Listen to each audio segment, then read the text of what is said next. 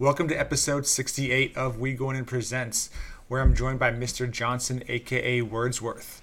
While Words is known in hip-hop circles as an incredible MC, he also teaches TV, music, and film production at Oak-Hammock Middle School in Fort Myers, Florida. Since his school is closed, like most schools throughout the U.S., I wanted to catch up with him to see how he's adapted to distance learning, both as a teacher and parent. While we still talk music here, that's clearly secondary to the stresses we're all facing with COVID-19. And keep in mind, this is a brief convo to get a better sense of what life's been like for Words as a teacher and the challenges a lot of families are facing with distance learning. If you want more in-depth conversations with Words about his music, go back to the archive and check episodes 13 and 39.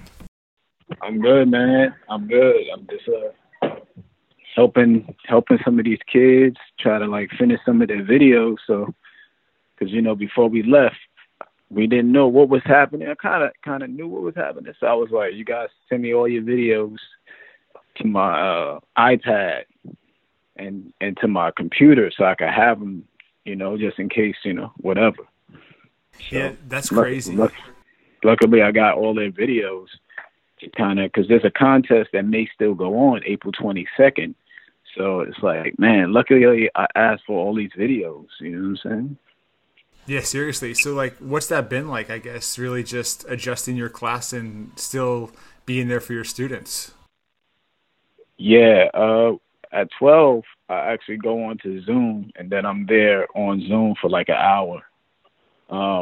And I do videos. And upload them. So every Saturday, Sunday, I'll record, that upcoming week's lesson.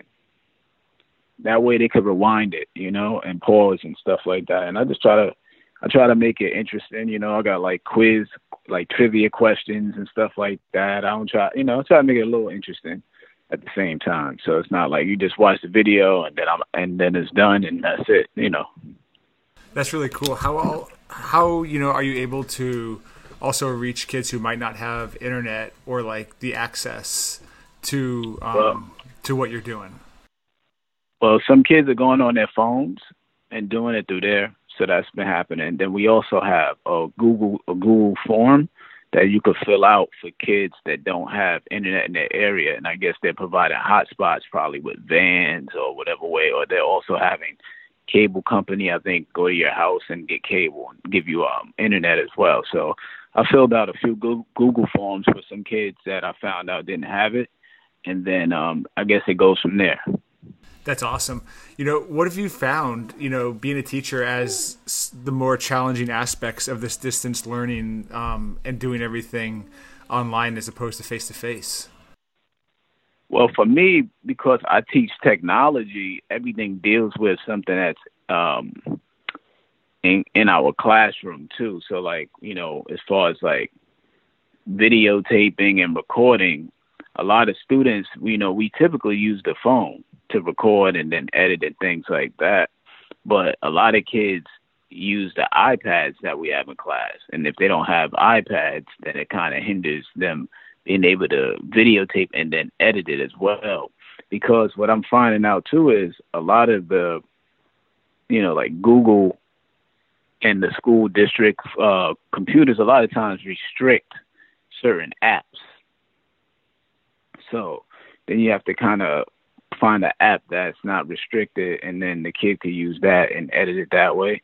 And then also, being that I teach the music class, a lot of kids want to record their songs. They don't have a way to really record their songs without the studio, without the booth, and they're not as comfortable. A lot of them they're not as comfortable to kind of just maybe, record it on their screen right then and there. A lot of them feel more comfortable actually with their peers supporting them, which I didn't know would take over that way. But it's actually a lot of kids, they love being in the booth and have their friend that's an engineer and stuff like that. And also with videotaping, they like to record with their friends. They write stories and scripts and then record things with their friends. So that's the thing about it. It takes away that peer interaction is being harmed very much. Definitely. And when we've talked about you as a teacher in the past, you've talked about how you build really strong relationships with your students. And what's that part like? Because Me being a teacher myself, it's like when you know students and you see them on a daily basis, you can tell when something's going really well in their life or when something might not be going so well, just with their demeanor and how their mannerisms are. So how has that been challenging for you? That's definitely, I think, been challenging for everybody. Recently, this morning, we actually got a link to post up for kids that may need mental health support. So that was pretty cool. So I posted that in my Google Classroom in all my classes. And then it's definitely a challenge because then there's a lot of restrictions as far as recording. You can't record kids. You got to tell the kids to actually turn their cameras off now just for security purposes and things of that nature. Using certain programs, you can't record the kids or things like that. So you can't get those telltale body language signs you would normally get. But you can, you still, I guess if your student needs you dire, they can still reach you, whether it's email, if it's a Google voice, Google number, stuff like that. And then Zoom. Like I said, I'm on Zoom, from the afternoon on. So kids can they actually come into the room and then they'll talk to me there. And sometimes we'll talk about the work, but I think it's cool when we just talk about other things. A lot of these kids, they'll come on, they're playing video games while you're talking to them. You know what I'm saying? Yes. But it's like, or a sibling may walk into the room or something like that, or you may hear their parents in the background and stuff. And, I'm understanding of that because I look at it like if I was their age, as middle school kids, if I was home and I would be playing video games too, what are you really supposed to do at that, with what's going on? Try to keep your mind off what's going on. So it does hinder some of those ways you can kind of tell what's going on in a way. But I think being available lets them know that they can reach you depending on what they need. Definitely. And what about as a parent and managing almost like homeschool at this point? What's that been like for you? Well, my oldest, she's in her senior year, so she's really kind of real independent with handling her senior projects. So I haven't really had to do much with that. And then my youngest, she's in ninth grade. She actually likes it more. She prefers to be dealing with getting those assignments on the computer. She answers them and does it like that. So for her, it may be she enjoys it more because she may not be as socially, I guess, adept as much as my oldest. But that's why I would prefer the schooling because I want her to have that confidence socially. That's what school is about, is building that social confidence as well. So the distance learning, it kind of hinders some of that social learning that the kids learn as well. So, but it's been going pretty well. Everybody's doing what they need to do, and if they need help, I'm here. And I think that's what's a good thing about it too, is for teachers that do have their own kids, you're able to kind of bond more with your kid and kind of see what's going on in their schooling. Because a lot of times you may come home and the homework is either done or you didn't get a chance to check it. Now you get to kind of see what's going on in their daily lives as well. Definitely. No, I feel like with my own kids, they've really enjoyed us kind of building the curriculum together versus going to school and feeling like the work is either too easy or just not engaging. I found that to be a pretty big kind of aha moment there. Yeah, you get to kind of see exactly what's going on and be more on top of them getting it done too. Yeah, for sure. And as far as the graduation, that's definitely disappointing though, when you're a senior in high school or senior in college and this is your time to really celebrate and graduate and this is what you've worked for. That's got to be pretty hard to deal with. Yeah, she's definitely, doesn't like that. Her graduation but also the senior trip, that they go on the senior trip, what she was looking forward to. She was buying sneakers. She bought the sneakers, actually. Bought sneakers and an outfit. The prom, the last prom thing, and all of those things are kind of, off schedule for now. The yearbook, luckily. So I actually just been on top of trying to narrow down getting those things done. So the yearbook, I called to find out what's going on with that. That's still being made. So they're going to figure out how they're going to finish that. That's being made. Then the one thing that we were very fortunate to do was that we went and got her graduation pictures taken at a professional studio that the school had offered early in the year. So we have actual pictures of her and her graduation cap and gowns in class of 2020 and the outfits that she wanted to wear. So I ordered that package. That's so we awesome. actually have those. Yeah. So this kind of put me more on, to look forward to making sure I do that for my youngest. I'm going to make sure I get that graduation package because you never know what could occur. So maybe a lot of parents now they won't have any pictures of graduation. Right. Yeah, that's a real issue. Even just getting the gown at this point could be a challenge. Yeah, all of that, getting the gown and all of those things you paid for. But they actually started refunding for the school trip and things like that. My daughter informed me. But, those are some of the things that I was like, wow, so I ordered the graduation pictures so I could send some to my parents and stuff like that. And we'll have some pictures. Nice. For graduation. And you're also supposed to be in Chicago this weekend for an album release party. How has the quarantines and just coronavirus in general affected your music and your travel plans and what you had planned for the spring? Yeah, it definitely it hurts as an artist that you definitely don't know when the next tour or show will come. I mean, it could be months to over the next year or so. So artists are going to be really struggling. The other thing too is I believe this also has affected just like, music on a whole, as far as a lot of people aren't purchasing music nor listening to music as much as well.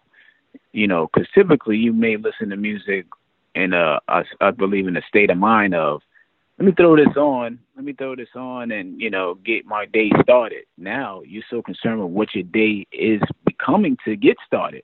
Right. That I'm not playing anything right now. I'm not playing anything, I'm not even in the car to play stuff like that. That's another thing. Typically, a lot of people might even be driving to play stuff in the car. Right. I mean, I don't know how often people are in their car right now going many places, throwing on music. And then when you're at home with everybody, you're not throwing on music, playing it with all your family because you guys are listening to each other, talking, trying to do this and that. There's really no reason to throw that music on. You're not really in that mode to throw music on and kind of cheer up. It's kind of more so, hey, so what are you doing? I'm looking for this job. I'm trying to do this. Hey, I'm doing this. It's so much talking going on that music is maybe one of the last things on your mind, For sure. And in that regard too, it seems that some people that I've talked to are either like recording all the time because they're so bored, or like you said, like people are so stressed, it's like the art and music is kind of the last thing they're able to create right now. Yeah, I've still been just trying to make sure, I write when I have a track or something like that. I'll make sure I'm writing still to do that. But as far as me throwing on an album, when you throw on music, for instance, you may throw on an album while you're cleaning. You may throw on an album while you're working, But then if you're not, like right now, if you're not working, you're not trying to throw on no album because it's distracting you from trying to find work. Like it's just how it works. Music is one of those things that you use it to celebrate in moments. If you're going to the store, that's a moment to celebrate with your music. I'm going to the store, throw this on. Oh man, this is crazy. Let me listen to this. You're on your way back. Oh, that song was crazy. Let me play that. Now you get in the car, you throwing on the news. Yeah, exactly. See what the latest numbers look like. Right. I'm going to the store and, checking out conferences. What's the latest governor conference? What's going on that, or what's going on the news, and maybe watching a TV show that has some information. I'm not really thinking about throwing on the music. I'm thinking about looking through the news before I throw on a song. Right. That makes a lot of sense. And I know as a big basketball fan, this is kind of the best time of the year for us, you know, between March Madness would have just wrapped up and now looking forward to the NBA playoffs. How have you been handling not having any basketball? Man, I really haven't really thought much about it. I got friends though, they're like heavy on this NBA 2K20 right now. That's what a lot of guys are doing that I know. They're like playing 2K20, doing building up their character, playing online, and that's how they're passing it by. I even saw that Phoenix, Washington, and I think DC were playing 2K simulation games on NBC. That's crazy. To let people think that, so people think they were able to watch a real game, like playing a simulation. You can look it up. I was looking it up more and more. That's how I found out which states were doing it. It was kind of like weird. But I'm just kind of like, honestly, you know, I'm waiting, but I'm really not. I'm not thinking about it like that. You know, it's so much other stuff going on that'll come back when it comes back. You know. And that's pretty much kind of like maybe like that's at the bottom of my list, really, to be honest with you. I'm more so just like concerned when we get out of this. I do miss it, but you know, it's not really high on my priority list right now. No, I hear you. You know, and when you look at everyone kind of being on lockdown right now, I mean, does that afford you more time at this point to like talk to guys like Ace and Strickland and think about the new EMC project, or kind of finish up projects you started? I know you were writing a play, started a book. Like, does that give you some time to work on different projects that have been in the works for a while? Yeah, right now, me and Superstition, we're doing a project together. So that's pretty, gives us time to do that, you know, email and stuff. And my solo stuff, I get to write and do that. Me, Strick, Ace, and all of us in our group chat, we typically are concerned with health stuff going on, what's going on in the world. We ain't thinking anything about any music really at this time, because we have friends or family members that have been affected by it so much that music is the last thing on our minds. Right. You know? No, especially with so many folks being based out of New York City right now. It's impossible to know someone in New York City at this point, it feels like, who hasn't been affected in some way, whether it's a friend or a family member showing symptoms or having a positive diagnosis. Right. My family is still in New York. My sister has to go to work there, and you know, I call them to, you know, I'm just like waking up. I've woken up like really on time, texting them real quick, just like out of my sleep. Make sure y'all don't touch anything. Make sure you don't touch the elevator button. Don't touch this. Don't touch handles. Don't, you know, I'm just so concerned because they're up there in age, you know. Luckily, my sister, you know, and my nieces could kind of do things for them, but there's still that concern, you know. I was actually supposed to be up there on March 13th, and I canceled my trip because I saw it was getting so crazy out there that I canceled the trip. I was going to do a surprise trip and bring my kids, and it just wasn't worth the risk, you know. So, you know, it was a huge disappointment because I wanted, you know, one of my kids and my mom and everybody to see each other, that, you know, everybody would enjoy that, but the risk, you know, outweighed it. It just was too much. It was just too much to think about. And if anything, I think what we're all learning through this whole saga is that, you know, I think people are appreciating family more and more, and doing more check-ins and doing that in general. And I think just definitely realizing how much we took for granted before, that just in terms of like going to the grocery store without having to like put a mask and gloves on. Yeah, I was in Walmart the other day, Monday morning at 7 a.m. with the mask and gloves. You know what's the scariest thing about it, though, overall, is when you find out a friend is sick or something like that. When you talk to them, you have to kind of like give them their flowers, because you don't know if that's the last time you're going to talk to them. Yeah, that's terrifying. It is.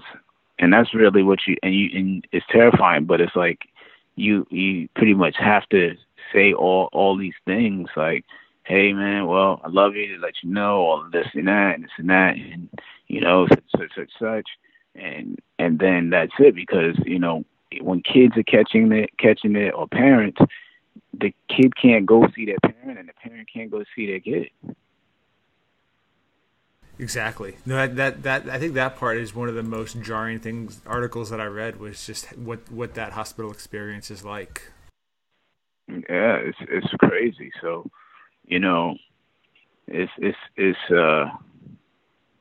it's wild, man.